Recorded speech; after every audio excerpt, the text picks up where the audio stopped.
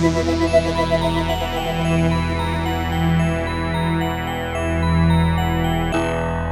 to Vintage Burn. This is Kev. Marco. And Douglas. And tonight we're doing a special bonus episode. We're doing our opinionated pit. We are talking about metal records from 1983. Marco, I will let you kick this off. Yeah, so 1983, to me, probably the greatest year so far that we've done. We started with 1980, and this was definitely the hardest to pin down, like 3 records. And the format, as usual, is we all pick 3, and we have our kind of decided number 1 already set up. And I want Douglas to kick it off this week. All right. In no particular order, I have chosen 1983 Slayer's debut album, Show No Fucking Mercy, which, my lord, what a banger. I mean, anybody who's into metal and hasn't heard this, I would be shocked. But so ringing in at 35 minutes and 2 seconds. Dude, just an all-around banger. Agreed.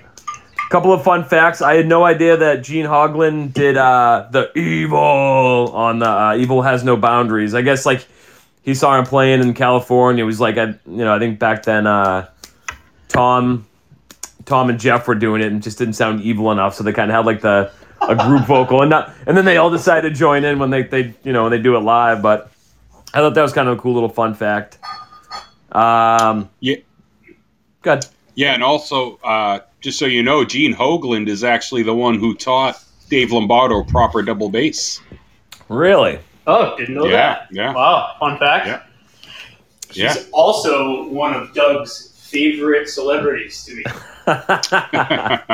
Yeah, I'm still torn. I still don't know how to feel, but yeah. So that's my number. Like I said, this is probably my number 1 pick. I went with it because I was so excited about it. But another little fun fact: I didn't realize I got the money from Tom was a respiratory therapist at the time, and so they basically took any money they could scrounge up from him working, and then borrowed money from Kerry King's dad to kind of go on to get the album together and shit. And they went on a tour. Brian Slagle basically sent them out. No manager, no representation. Made them fend for themselves pretty much. But all around, just a banger. I mean, like I said, doesn't really need to be talked about too much just because those who know it love it. And if you don't love it... But, I just want to name a couple standout tracks that don't get talked about too much. Actually, just one, Cryonics. I love that song. Yeah. It's one of my favorite Slayer songs that they will never play live. I did have the fortunate, they did play Fight Till Death once when I saw them, which was pretty cool. I never expected that one, so you never know, I guess. Well, now you know because they're not around, but I take that back. But I mean, all these songs went later on to make one of probably my first or second favorite live albums too. When they did the Live Undead, it just these songs just carried so well over live. Absolutely, Kevin. This is an obvious pick where everyone's a fan of Ozzy. So my number 1 out of my 3 is going to be Bark at the Moon. It also features, I still think, and Marco will probably agree with me, one of the most underrated guitar players, Jakey Lee, which I can't stand it. People never mention him. It's they just jump from one to the other, and they skip Jakey Lee for whatever reason. I think this record and Shot in the Dark or Ultimate Sin. Ultimate Sin are just phenomenal records. The kid was young. I think Jakey Lee was in his teens when he even helped Ozzy write this album. So just an amazing guitar player. I mean, people would kill me for saying this, but I think he's as good as Randy Rhoads. I mean, yes, Randy was one of a kind in his own way, infusing classical, but fucking Jakey Lee at his age, he was younger than Randy Rhoads, and the kid wrote some killer riffs and solos. So, for me, I don't know, standout tracks, it's really hard to decide. I mean, I really love You're No Different, which I know is a slow tune. And I'll have to say, it's just a great tune. I mean, we all know "Bark at the Moon," which is a killer riff and not always easy to play or get down pat. So, now you see it, now you don't. Rock and Roll Rebel's great. Doug's favorite, "Center of Eternity." Dude, the best song on the album, hands down. Me, honestly, it sounds crazy, but I love "Waiting for Darkness." I just love that riff in there. And there's something about that. So for Children of Bodom fans, when you hear that song, the way that he plays his guitar in that part, it's hard to explain, on a podcast, but there's this. I hear Children of Bodom. I mean, Alexi definitely was influenced by that part, because you can hear a lot of that style in his playing on the Cobb record. So just a great record. Again, I feel like it's always overlooked. Aside from the song "Bark at the Moon," people are just like, it wasn't the Randy stuff, and then they go right over to Zach. And he's my second favorite guitar player in Ozzy Osbourne. Not only that, the cover album's awesome, dude. I mean, the aesthetics that they had on Ozzy, they're awesome. Yeah, that is a great cover. I overlooked this album for a really long time, and actually, one of my favorite things is who's in a car? Is somebody in a car? Not me. Sounds like wind. Yeah, I hear it too. Kev, do you have your AC on or something? I have my AC on in the background. Yeah. Oh, I think we can hear it whenever you turn your head. Really? Oh, Jesus! That clear. It picks it up. I'm in the other room too. Were you walking back and forth? Mm-hmm. Yeah. So when you're in the other room, we can hear it. Yeah. Okay. But anyway, what I was getting into is I love "Slow Down," and I love that song, and I love how it goes into "Waiting for Darkness," because it's got I don't know, just the end of that album's good, and even "So Tired," I like. I don't know if it's because Headbangers Ball back in the day, they used to play the video all the time, but I also enjoy that song very much. But yeah, it is an overlooked album. I didn't listen to it for years, and finally when I did, I'm like, what the fuck have I been missing? It's a great record. It is. I also overlooked it for a long time until I had a work truck that only had a tape player, and I remember going to a yard sale and finding a couple old Ozzy, and I remember just listening to it over and over and over for one summer, and that's when I really fell in love with "Center of Eternity." It's also the record that features another underrated musician, Tommy Aldridge. The guy's an insane drummer, and he's played in a shit ton of bands from Gary Moore to Whitesnake, Ted Nugent and Lizzie, Vinnie Moore, Yngwie Malmsteen. So the guy's just a world-class musician. Wow. Yeah, and I mean, I don't know if he was on the next record, but I mean, he made his appearance on this album for sure. So yeah, he was also in the Anvil movie where Lips really wanted to meet him, and Tommy Aldridge looked like he could give a fuck less. Oh, okay. Remember that guy, the guy with the really curly hair, Doug? Yep. Tommy Aldridge. Yeah, he looked like he was 90. Wow, and that was in 2010, right? Yeah. Two tracks that never made it that are now on the reissue from 2002. I love Spiders. I think it's an awesome kind of creepy Halloween song, and One Up the B-side is a really cool track. Oh, yeah. So were those originally supposed to be on the album, or are they B-sides? Yeah, they're just B-sides. For whatever reason, never made the cut, and finally made their appearance in 2002, which I like both songs a lot. I'll have to check those out. All right.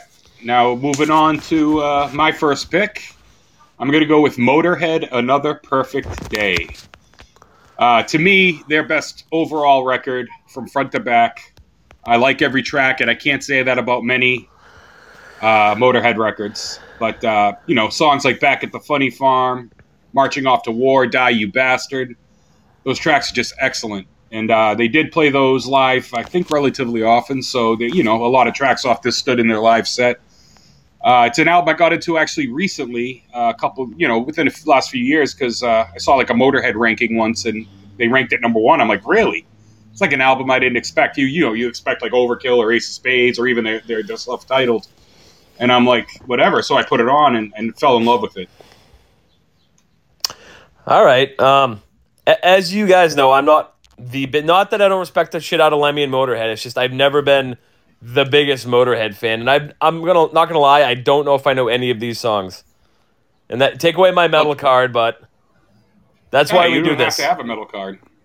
Look, man, I just my advice is listen to this record. If you like any hint of Motorhead, which I know you like certain Motorhead songs because we've jammed them, but no, I love Motorhead, but like it's just I don't know like besides like Orgasmatron's always been my jam, and obviously all the other hits and shit like that. But yeah, all right, well I'll have to give it a whirl too.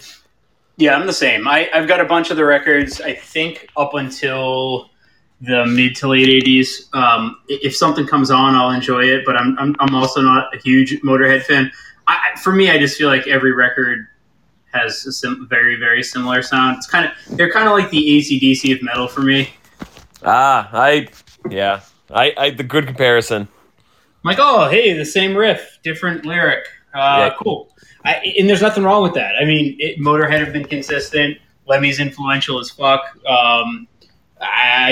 For me, I'm like, okay, like they don't have standout songs to me where I'm like, oh my god, I have to put this on. Aside from the cuts that you constantly hear, I never want to listen to them. That's probably why. Yeah, I'm always like, I just don't want to listen. I've always just been big into their like punk rock energy, and because they have that flair to them, and that's why like, with them, you always hear it. They're like the one band that punks and metalheads back in the day could both like. And because back then they used to brawl with each other. So until the crossover scene, anyway.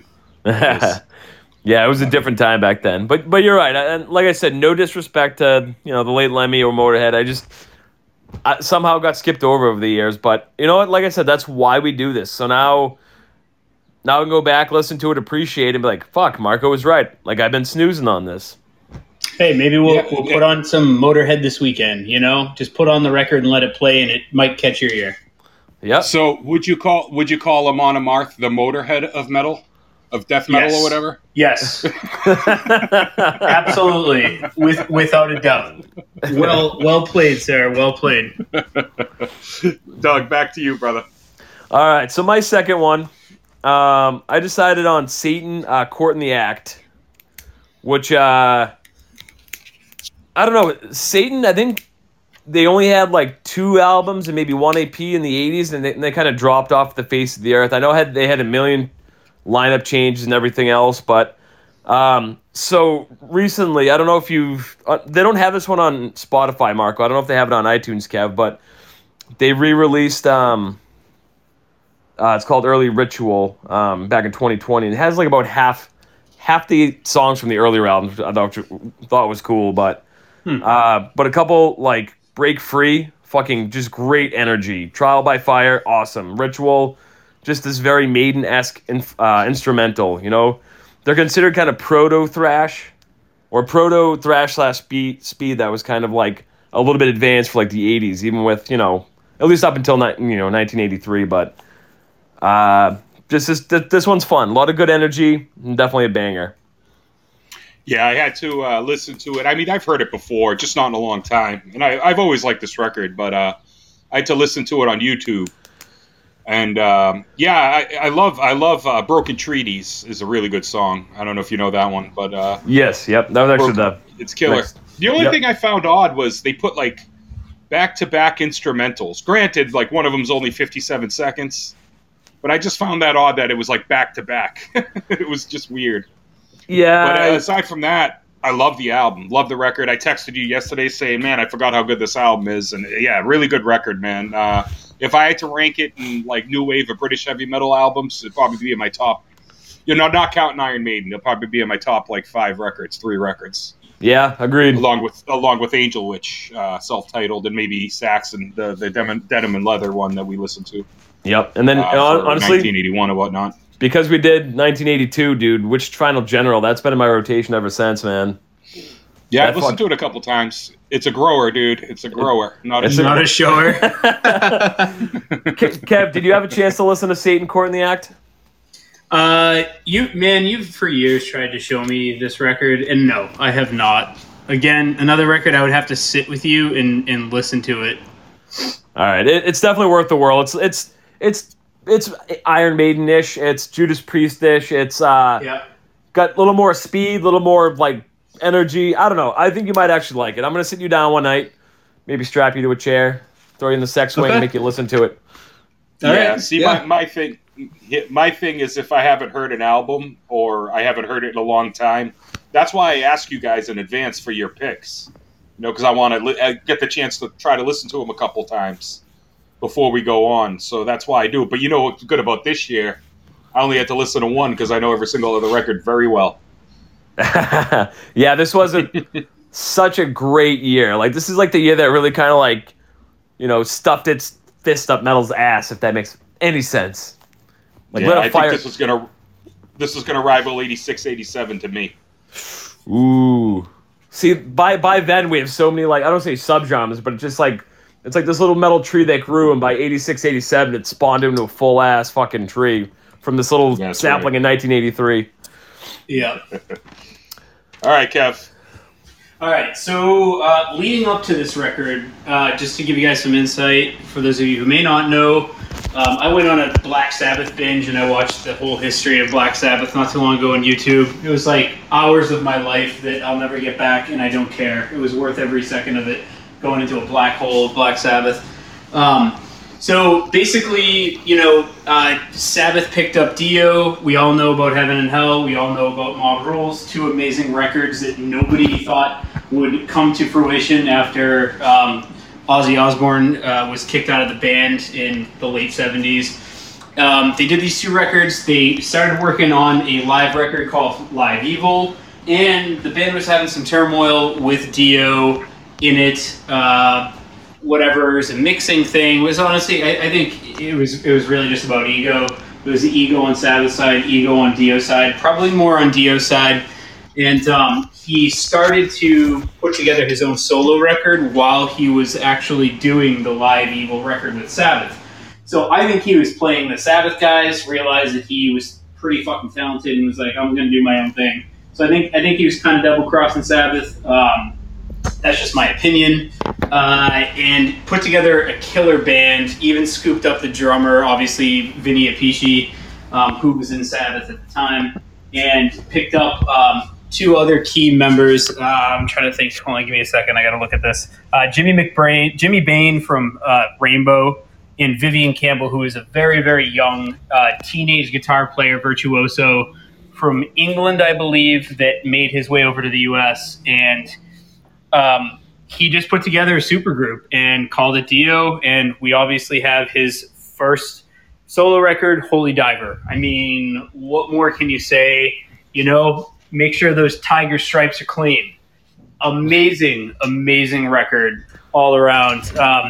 One track I never thought I'd say that I love wholeheartedly, Rainbow in the Dark. I mean, crazy lyrics, crazy, fantasy lyrics, but what a song, right? I didn't know a dude could use the word rainbow so much and make it sound badass. Seriously. I mean, the whole record, Stand Up and Shout, Holy Diver, Gypsy, Caught in the Middle, Don't Talk to Strangers, Straight Through My Heart, Invisible, Rainbow in the Dark, Shame on the Night. Just the entire first record of Dio is killer. And honestly, I don't know about you guys, there's a little bit of, he carried a little bit of that Sabbath sound that he had with those guys into his own record. Yeah, you know what, though? I think he brought his style more into Sabbath and continued it, in my opinion. Because Sabbath totally changed their style when Dio joined the band. Completely different. Yeah, but he wasn't a guitar player. He wasn't a songwriter. Like, I don't think he, I could be wrong. No, but he wrote all the lyrics, and I think he guided them in a way. I think he helped them in a way, because I mean, even after he left, it was a bit different too. Yeah, you know what, man? You're right. Melody-wise, he probably steered the melody, which helped Tony kind of steer some of his guitar parts. So I would agree with that. Yeah, and plus you have to adjust your style to his singing style, because Ozzy was different. Ozzy would just kind of follow the groove, and Dio could just kind of do his own thing, because he was just a really good singer, man. I mean, maybe the best in metal or whatnot. Yeah, great. I mean, even the artwork, amazing artwork. I love it. You've got, I forget the name. Is it, what's the name of his mascot that he has? He's got his Dio mascot. I know he's got a name. Give me a second. For him. I'll get it for you. Yeah, I didn't know he had a name. Yeah, I was They gonna all say got so. names. Yeah, Black Sabbath has Henry, the little demon with the star, the naked demon with the star. That's Henry. I mean, we all know Vic Rattlehead. We all know Eddie. You know, but Dio's guy is Murray. Dio's demon Murray. is Murray. There you go. It's For those of you that Murray didn't know. Murray or Murray. I don't know how if you want to pronounce it, but Murray. That's weird. That's kind of a weird, We'll go like. Murray. I don't know why he has two first names in a row, but it's okay. So, going back to the album cover for a second, I guess, I don't know if Marco, you might have probably still been too young, but I remember hearing from all the old timers that like this super blasphemous and very purposely blasphemous album, like being sold in Walmart, in Kmart, and it just being like this, like, what, like kids going in that, like, you know, we're kind of into like the new wave of British heavy metal and shit going in to pick up Dio, and it's like, what the fuck? Like, why is this here? Like, it was so out of place, but I wish there was, I'm sure if we looked hard enough, there'd be some, like, pictures somewhere. At least I hope they... Yeah, it's funny, too, because I got a quick little story. It's actually based off his next album, which will probably be on my list in 84 or whatever it comes out. But when I was a kid, I had both those and Last in Line on cassette. And I remember these, like, priests in training used to live upstairs from me. So I would sit there, like, at 7 years old or 8 years old, whatever I was, and I'd have, you know, Dio on the headphones. So the guy came out, one of them came out, it's like, what are you listening to? And I said, like, Dio. He gave me the most, like, disgusted look. And he's like, oh, you shouldn't listen to that. And then that's when I grew my hatred for organized religion right there. So, fuck but now I continued to listen to Dio. I love that record, man. Somebody You're fapping? listening to the devil's music, Ken. The devil's music. So, I'm not gonna lie, this might be one of the greatest just overall metal albums, like, ever. It's definitely, like, way up there. It's just, you got, like, the technical playing of, like, say, Dream Theater with the fucking great strong vocals that aren't, like, whiny or annoying. It's just, like, all around fucking... Like Dream Theater? Yeah, but more listenable. And plus, Dio just, like, spits wisdom at you for, like, an hour straight, dude. Like, don't talk to strangers. If I listen to him, don't treat him with women. They'll only bring you down. Like, I'm going to save myself so much pain and agony just listening to Dio's advice that he's been trying to throw at us since 1983. Well, actually, before that, but with this album anyway. Yeah, it's an absolute masterpiece. You know, I think his first two, I think this one and The Last in Line, just fucking masterpieces. And, yeah, I got nothing else to add, man. It's fucking great record. Man, you guys missed. I don't know his last couple of records. I don't think we're going to get into the 2000s on this, so I'm going to just say it now. For fans who have stopped listening to Dio, you missed out on Killing the Dragon and Master of the Moon. I think those are two highly underrated records that need to be listened to right now. I listen to them constantly. They were the last of Dio's records before his passing, and they rip. They fucking rip. Yeah, man. I agree. Alrighty.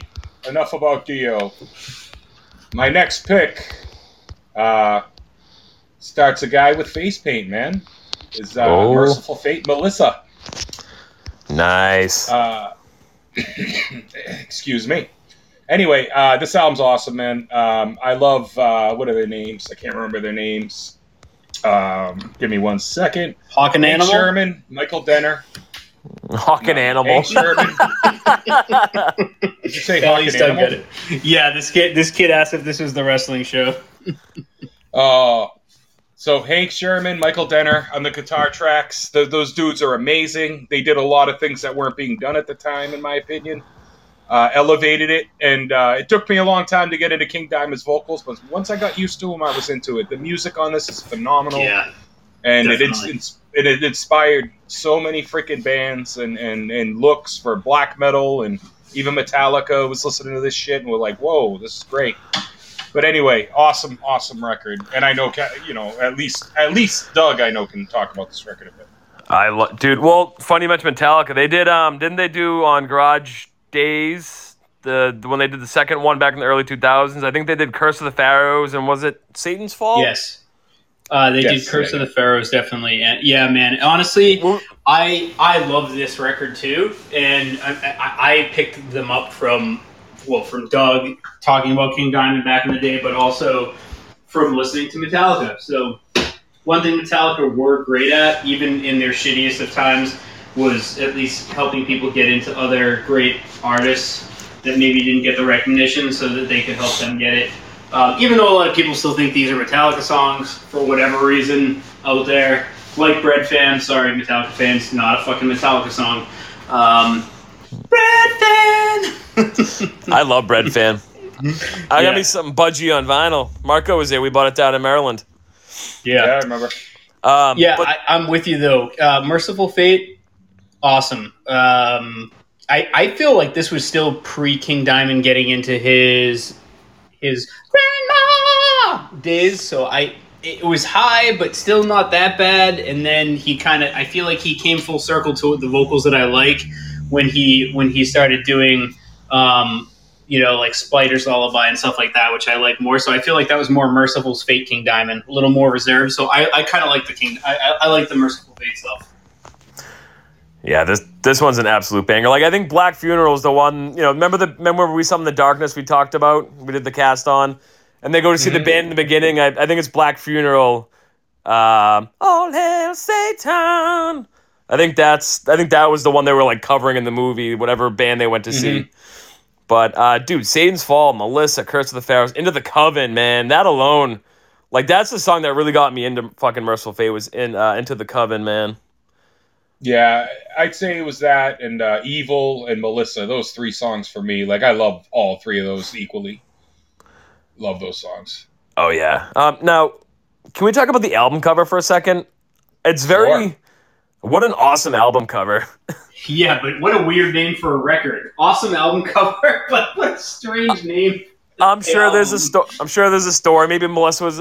actually, is there a story? Any idea, Marco? I don't know. Keep talking and I'll let you know.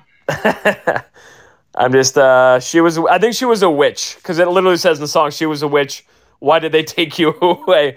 Melissa, you were the queen of the night. Melissa, you were my light. So it's definitely based off a story, but, It's about his mother. It might be. You never know, like some Ed Gein kind of shit. I don't think his mom would have been named Melissa. I mean, being from Denmark, I can't imagine the name Melissa was associated to his family. Maybe it was like Melissa, and we're butchering it as Americans. Maybe. Marisa. Yeah, but what a and that was his first. Did he have any EPs or anything before that, Marco? Or was that the first? Yeah. No, they released an EP in '82. I forget the name of it. Oh, it's just Merciful Fate. Oh, all right, okay. Yeah, it's the one with like the naked girl on the cross. I'm sure you've seen the cover 1,000 times. Oh yeah, it's like black and white, like kind of cartoony. Yes. Correct. That's okay. The one. And there's like a bunch of druids around her. Yes, I wasn't sure if that was before or after this one, but that makes sense. Oh, and yeah, she's getting burned on the cross. I see fire now. I'm looking at it right now. So yeah. I wonder if that's Melissa. Okay, the name Melissa, given to females, comes from the Greek word. Okay, can't pronounce that in Grecian or whatever it is. It means bee, B-E-E, like this is bee, which turns out it comes from meli, which means honey. In Hittite, melit signifies honey. So honeybee. Okay. All right. Sure. Good to know. All right, Douglas. All right. So for my third and final, I had decided to go with Black Sabbath's 11th studio album, Born Again. Yeah. Which this was the last studio album with Bill Ward, which I knew but I forgot, and their first and last with Ian Gillan from, I have DP here. It's obviously Deep Purple and not Deep Purple. Yeah. Not Double Penetration. Mm-hmm. For those who might. So yeah, so you basically had the original Sabbath lineup with Ian Gillan from Deep Purple. So what a lineup. So we'll talk about the album, and I have something that I just learned, which totally makes sense. But Dude, this one rocks too.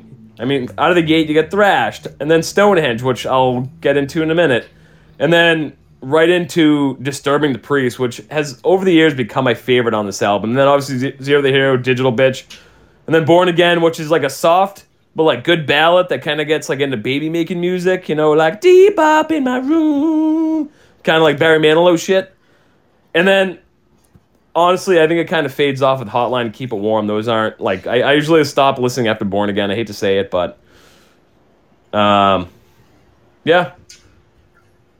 Margo? Nice. I don't like the record, man. Like it's At all? No, not really. I mean, it has like moments and stuff, and I like a couple. I like you said, "Disturbing the Priest" is actually a pretty good song, but overall, no, I don't like the sound of the record. Apparently, it was recorded with a blown speaker the whole time, and they still released it. Yeah, they were on a lot of drugs back then. Actually, they have the record company lost the actual mastering, so they can't go in and remaster it to make it sound way better or high def, and Tony Iommi's pissed about it. Oh, that sucks. Yeah. Yes. So they lost the tapes. So there's not much you can do with it. Personally, I agree with you, Doug. I think it's a fucking killer record, man. Love it. Well, good. At least that's Marco. Fuck him. Fuck. That's why I like this, because we all have such different opinions. Go listen to Born Again and bang you. Anyway, such a good record, man. It is. And Marco, you might find this interesting. Did you know that Stonehenge on this record was the inspiration for Stonehenge and Spinal Tap? Yeah, I've heard that before, yeah. I did not know that. Did you know that, Kevin? I did, because Geezer was like, again, just watching the history, Geezer was like, we asked he's like, we didn't check the measurements, and we just said, yeah, we want it to be X amount inches, and he's like, the guys thought we meant feet. He's like, and there's this fucking Stonehenge display that couldn't fit in the arenas. Yeah. He's like, it is so big. He's like, I think they said it was even bigger than the life-size ones. Or real life Stonehenge. He's like, so we had this like giant, we didn't know what to do with it. He's like, it was so big, it was ridiculous. Dude, that's awesome. Yeah, and obviously, so a year later in the mockumentary, obviously this is Spinal Tap, they kind of took that, but like, did it the other way around, where like they messed up the measurements and it was too small. And then what's he say? That it's in danger of being trampled by a dwarf, which I think that, do you guys know the whole, like, the rest of the scenery that they wanted to go with? Mm-mm. So, like the baby, the cover has this, like, crying baby demon looking thing? Yeah. So they wanted to, like, they saw, I guess when they were, like, on tour, they saw, like, a dwarf. I don't know if you can even say that word now, but they saw, like, a dwarf. And they wanted to, like, dress him up as, like, a dwarf, like a whimsical kind of dwarf, and, like, run on top of the, like, Stonehenge, which I guess they did for a few shows. He, like, jumps off, like, the edge of the Stonehenge on, like, a pile of mattresses, like, 20, 30 feet down or something. And then they had, like, a baby crying on, like, the PA, and then, like, fades out, and then he runs across on the fucking Stonehenge. Woo! I have to shit. Yeah, I need to see this to believe it, but... But one more interesting fact. So obviously Ian Gillan from Deep Purple, Smoke on the Water was super hot at the time. So they kind of let them open up some of the shows with like Smoke on the Water, which, for the people going out, we don't know this album, but we, know Ian Gillan kind of thing. That's so funny, because that song's like, you're talking like almost a decade already behind Deep Purple. So people are still like, oh, it's that guy. Okay. Cool. Yeah, but no, people are still all about it. Obviously, do you guys know the Smoke on the Water backstory? No. So I guess in Switzerland they went over to record the album, and then Frank Zappa and whatever his band was at the time was playing at this casino where they were recording. So like, oh hey, let's go down and check out the show. And someone decided to shoot a flare gun at the sailing, lit the place on fire.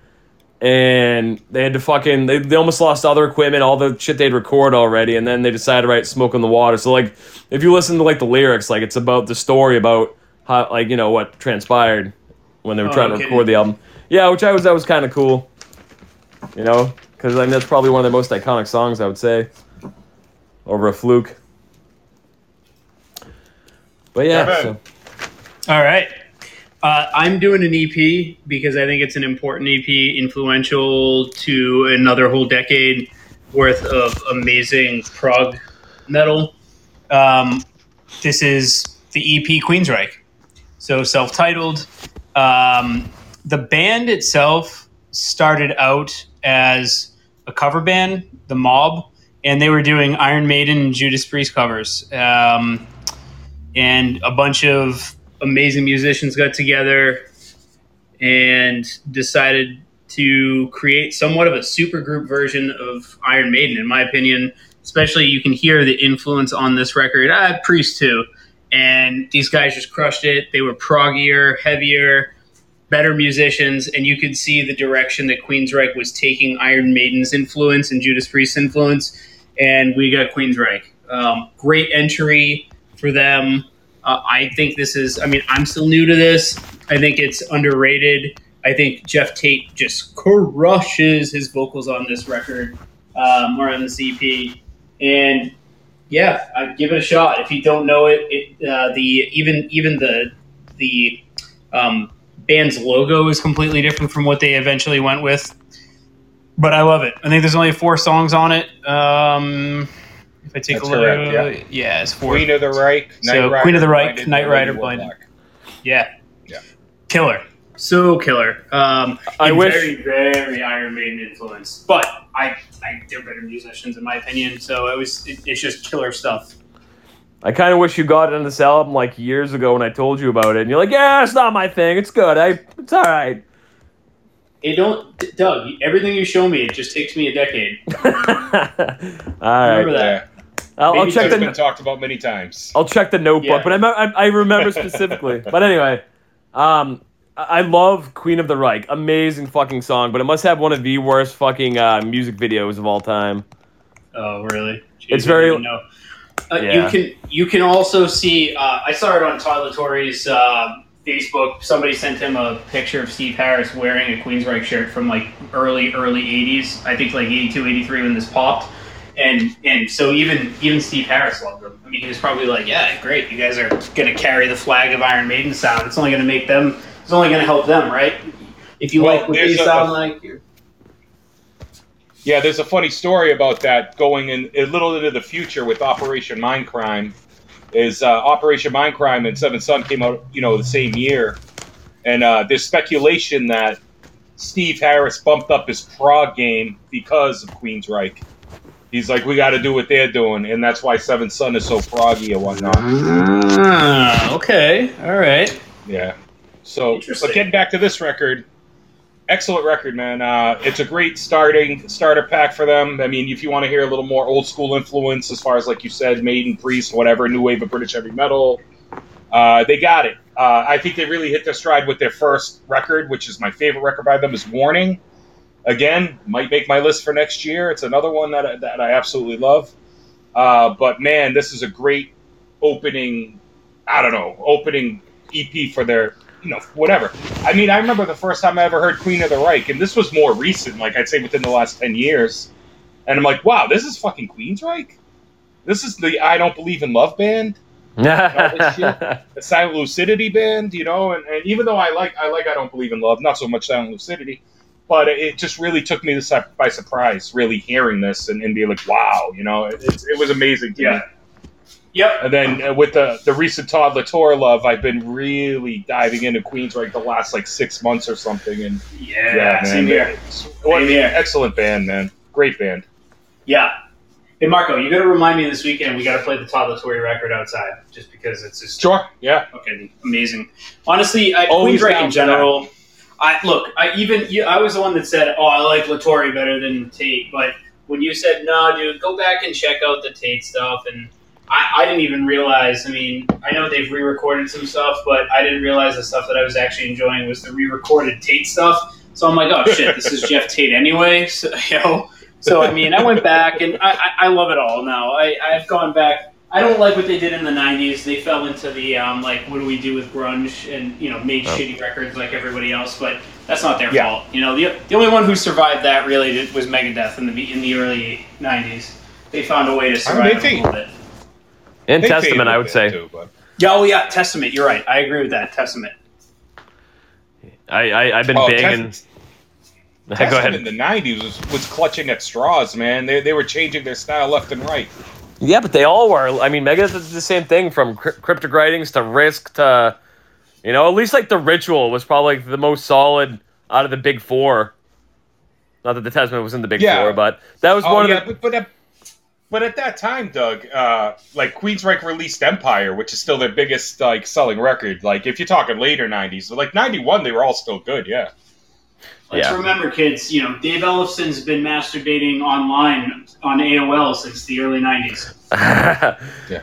There's only one metal band that in the '90s. That's Pantera.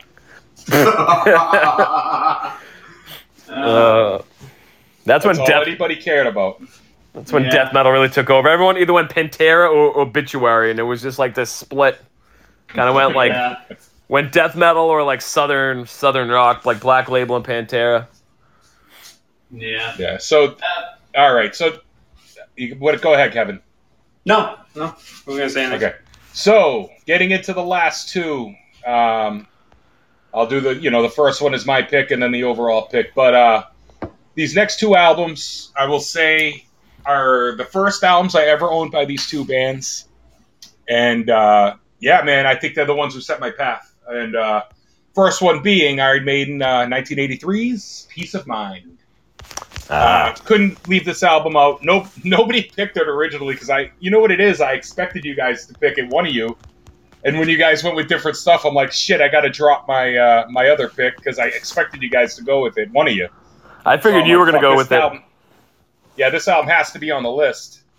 So I put it on there. I mean, shit, dude, it's got one of the most iconic fucking Iron Maiden songs ever with the Trooper and, some of my other favorites, obviously, like Die With Your Boots On, I love, except for the repeat chorus. That shit gets on my nerves. But overall, I love that song. Still Life, Sun and Steel, to name a few. It's got Kevin's favorite song, Quest for Fire. And I love Quest for Fire. Or To Tame a Land, as Kevin always says. Should fucking save us all, Jesus. I love Quest for Fire, man. No joke. But go on, Doug. What do you think of the record? You go first. I do. I adore this record, dude. Flight of Icarus alone, man. I remember early on, that was one of like the earlier Maiden songs I heard, like other than like Trooper and Hallowed Be Thy Name and stuff, and that just drew me in. And then to this album too, like you said, not Quest for Fire. You guys don't like that one, but Still Life, dude, Stun Steel and Tame a Land. Actually, the whole goddamn album is good. It really is. Douglas. Yes. I love Quest for Fire. Thank you, Marco. Love it. We've talked about it. Or To Tame a Land, as Kevin calls it. I fucking hate you guys so much. That is the worst song I've ever heard in my life. Me and Marco. Do you guys really like it? Oh, I love it. I do. Why? I just want to know why. Yeah, I just love the gallop. I love the story of it. I think it's fun. I just think it's a fun song. Now, is it my favorite Maiden song of all time? No. Is it maybe even my least favorite on the album? Maybe, but I love every song on this record. So yeah. All right. So I don't. No, I don't. I skip it. I'm not looking to lie to you. Yeah. Is it? Yeah, it's fine. Even though it's horribly. It's terrible. Skip for it again. Even though it's horribly historically inaccurate. It's still a good song. Me and Mark are in a dock on Saturday listening to it, and you can watch and you'll be like, wow, this is a good song.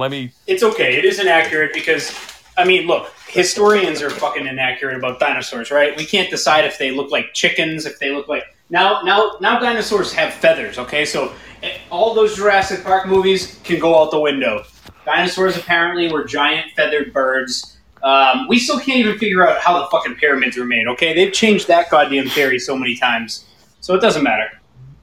Yeah, that's true. It's a good song, though. Anyway, yeah, this album was phenomenal. I consider it part of, like, Bruce's Holy Trinity, part 2 in it. Number of the Beast of this and a Power Slave.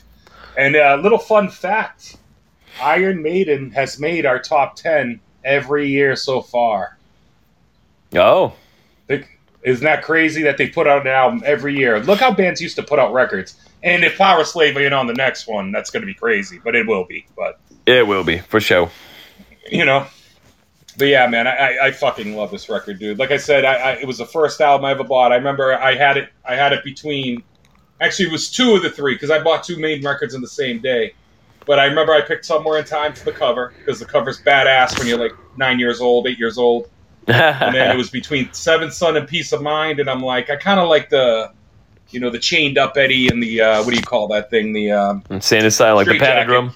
Yeah. Oh, straight jacket. Yeah, the straight jacket in the padded room, and I'm like, I kind of like that. I went with those 2, and yeah, man, never look back. I listen to both those albums a lot, along with the number 1 album, and it just stayed with me forever, man. And Iron Maiden is the band I still go back to, and this is the album I might go back to the most, to be honest.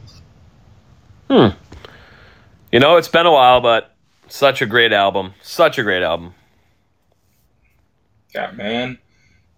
All right. Well, we've exhausted our Iron Maiden talk, it seems. So let's get into honorable mentions. Kevin, you got any? Did we lose Kevin? Sorry. No, I'm stuffing my face right now. You fuck. Okay.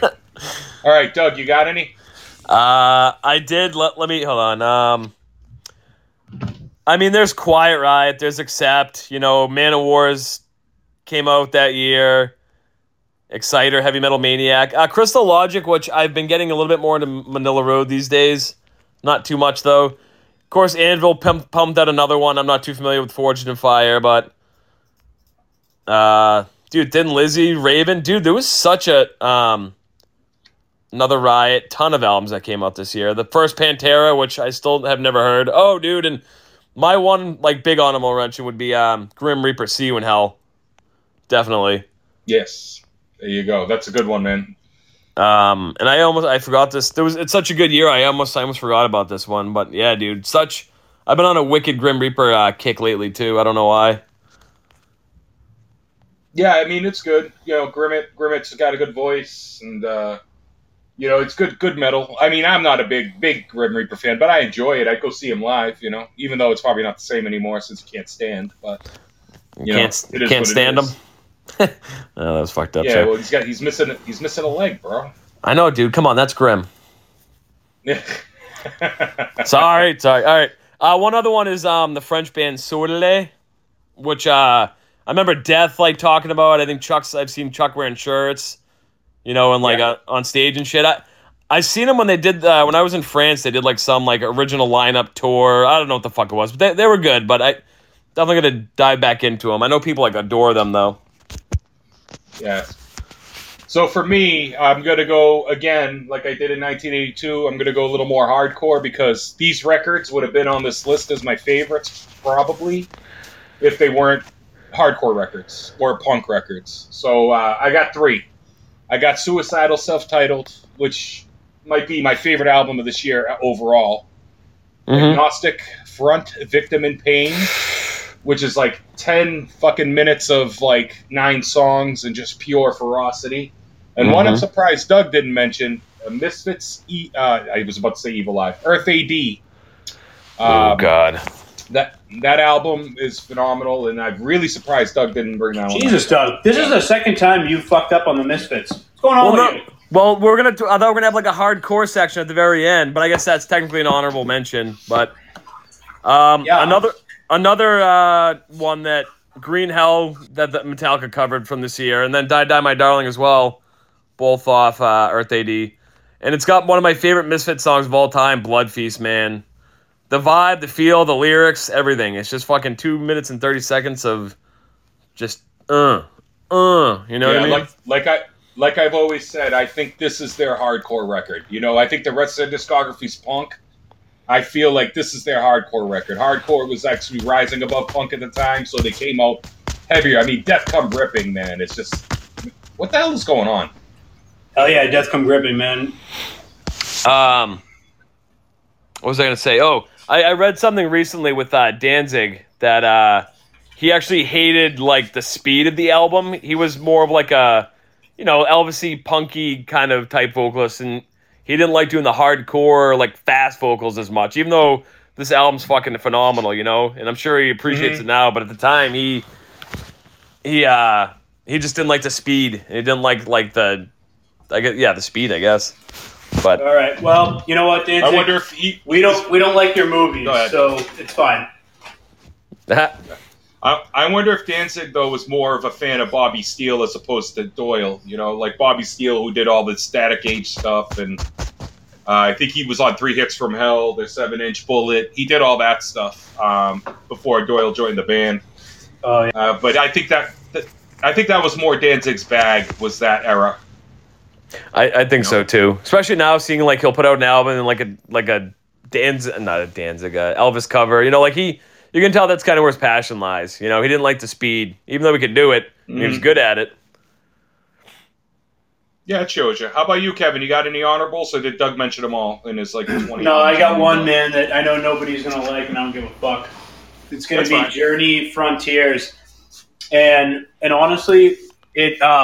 I mean, most of the songs on there, the ballads are ridiculously amazing. Fuck you if you don't like it. Doesn't really matter. But Edge of the Blade is an awesome Iron Maiden style song, and they crush it. If you don't like Journey, it's fine. If you don't like their songs like Faithfully and stuff like that, but you have to check out Edge of the Blade.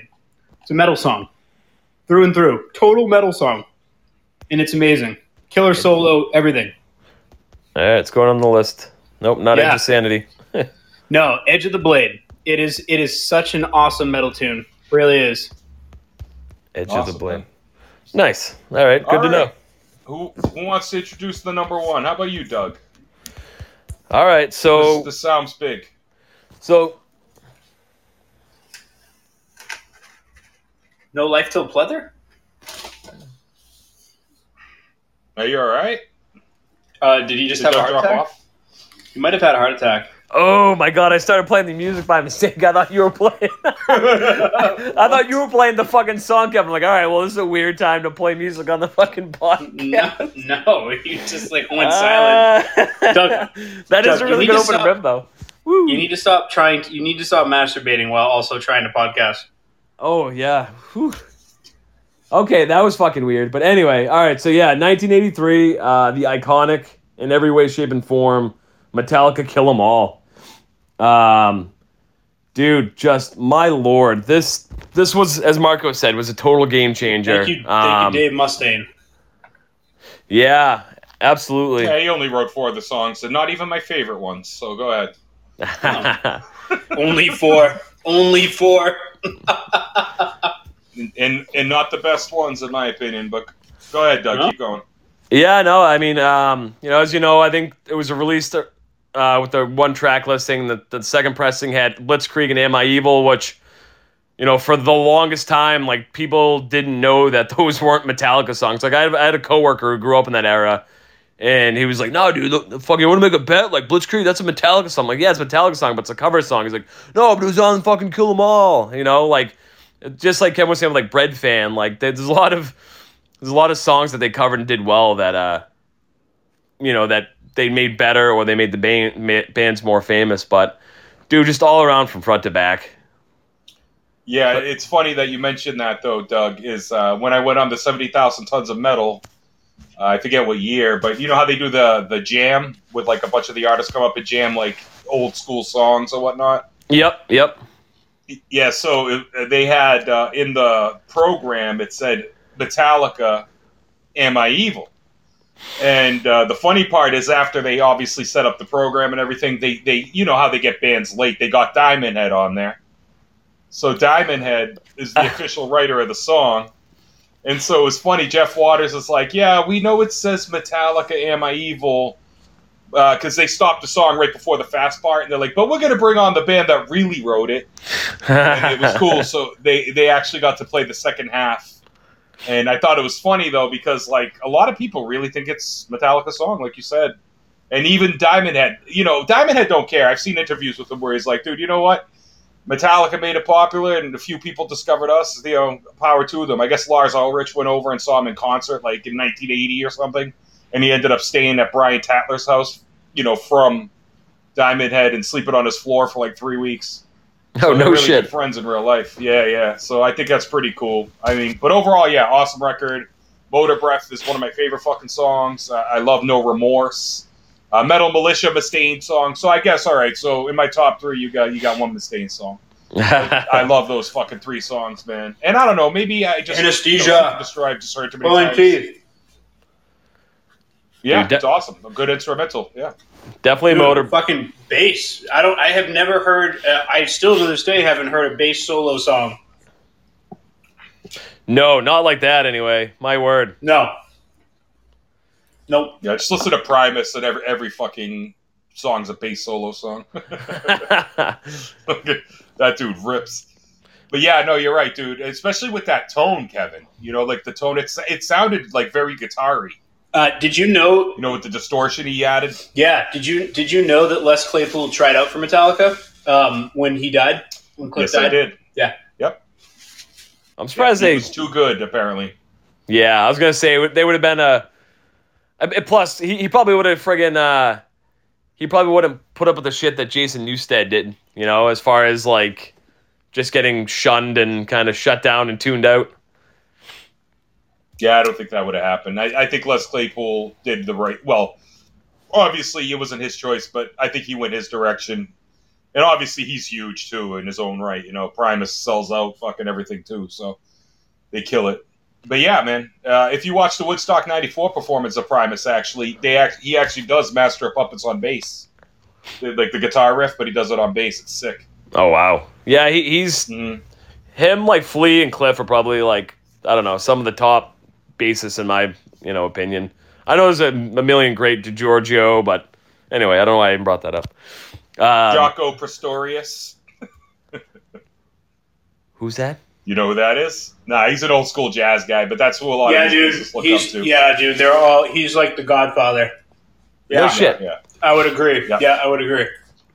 Yeah, that's all these dudes will literally tell you the best bass player in the world, Jaco Pastorius. I mean, he's dead now, I believe, but I've been wrong before. I've reported false deaths. No, he's dead. Too, so. And Robert Trujillo did a whole documentary. Trujillo. He did a documentary on Jaco's life. So no, you are not wrong. I used to actually listen to the band that he was in forever. God, I forget the name of them. They're jazz fusion band that doesn't have like vocals. It's pretty sick music, man. He was a sick bass player. Like fretless bass, just insanity. Total insanity. Anywho. Yeah. So, yeah, dude, Any more thoughts on the record? Oh, go ahead, Doug. Go ahead. I'm sorry.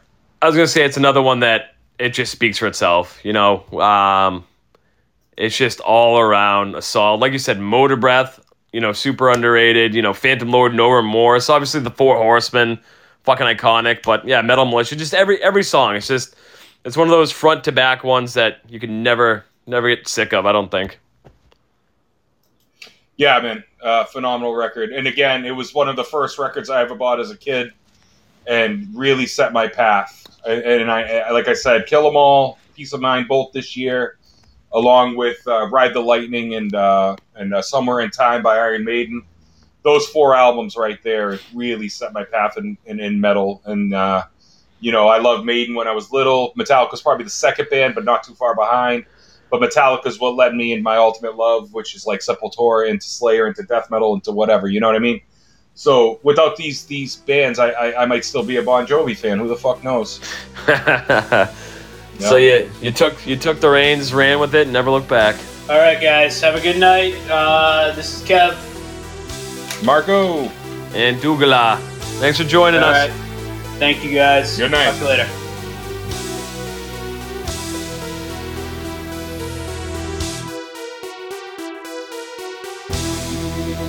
Thank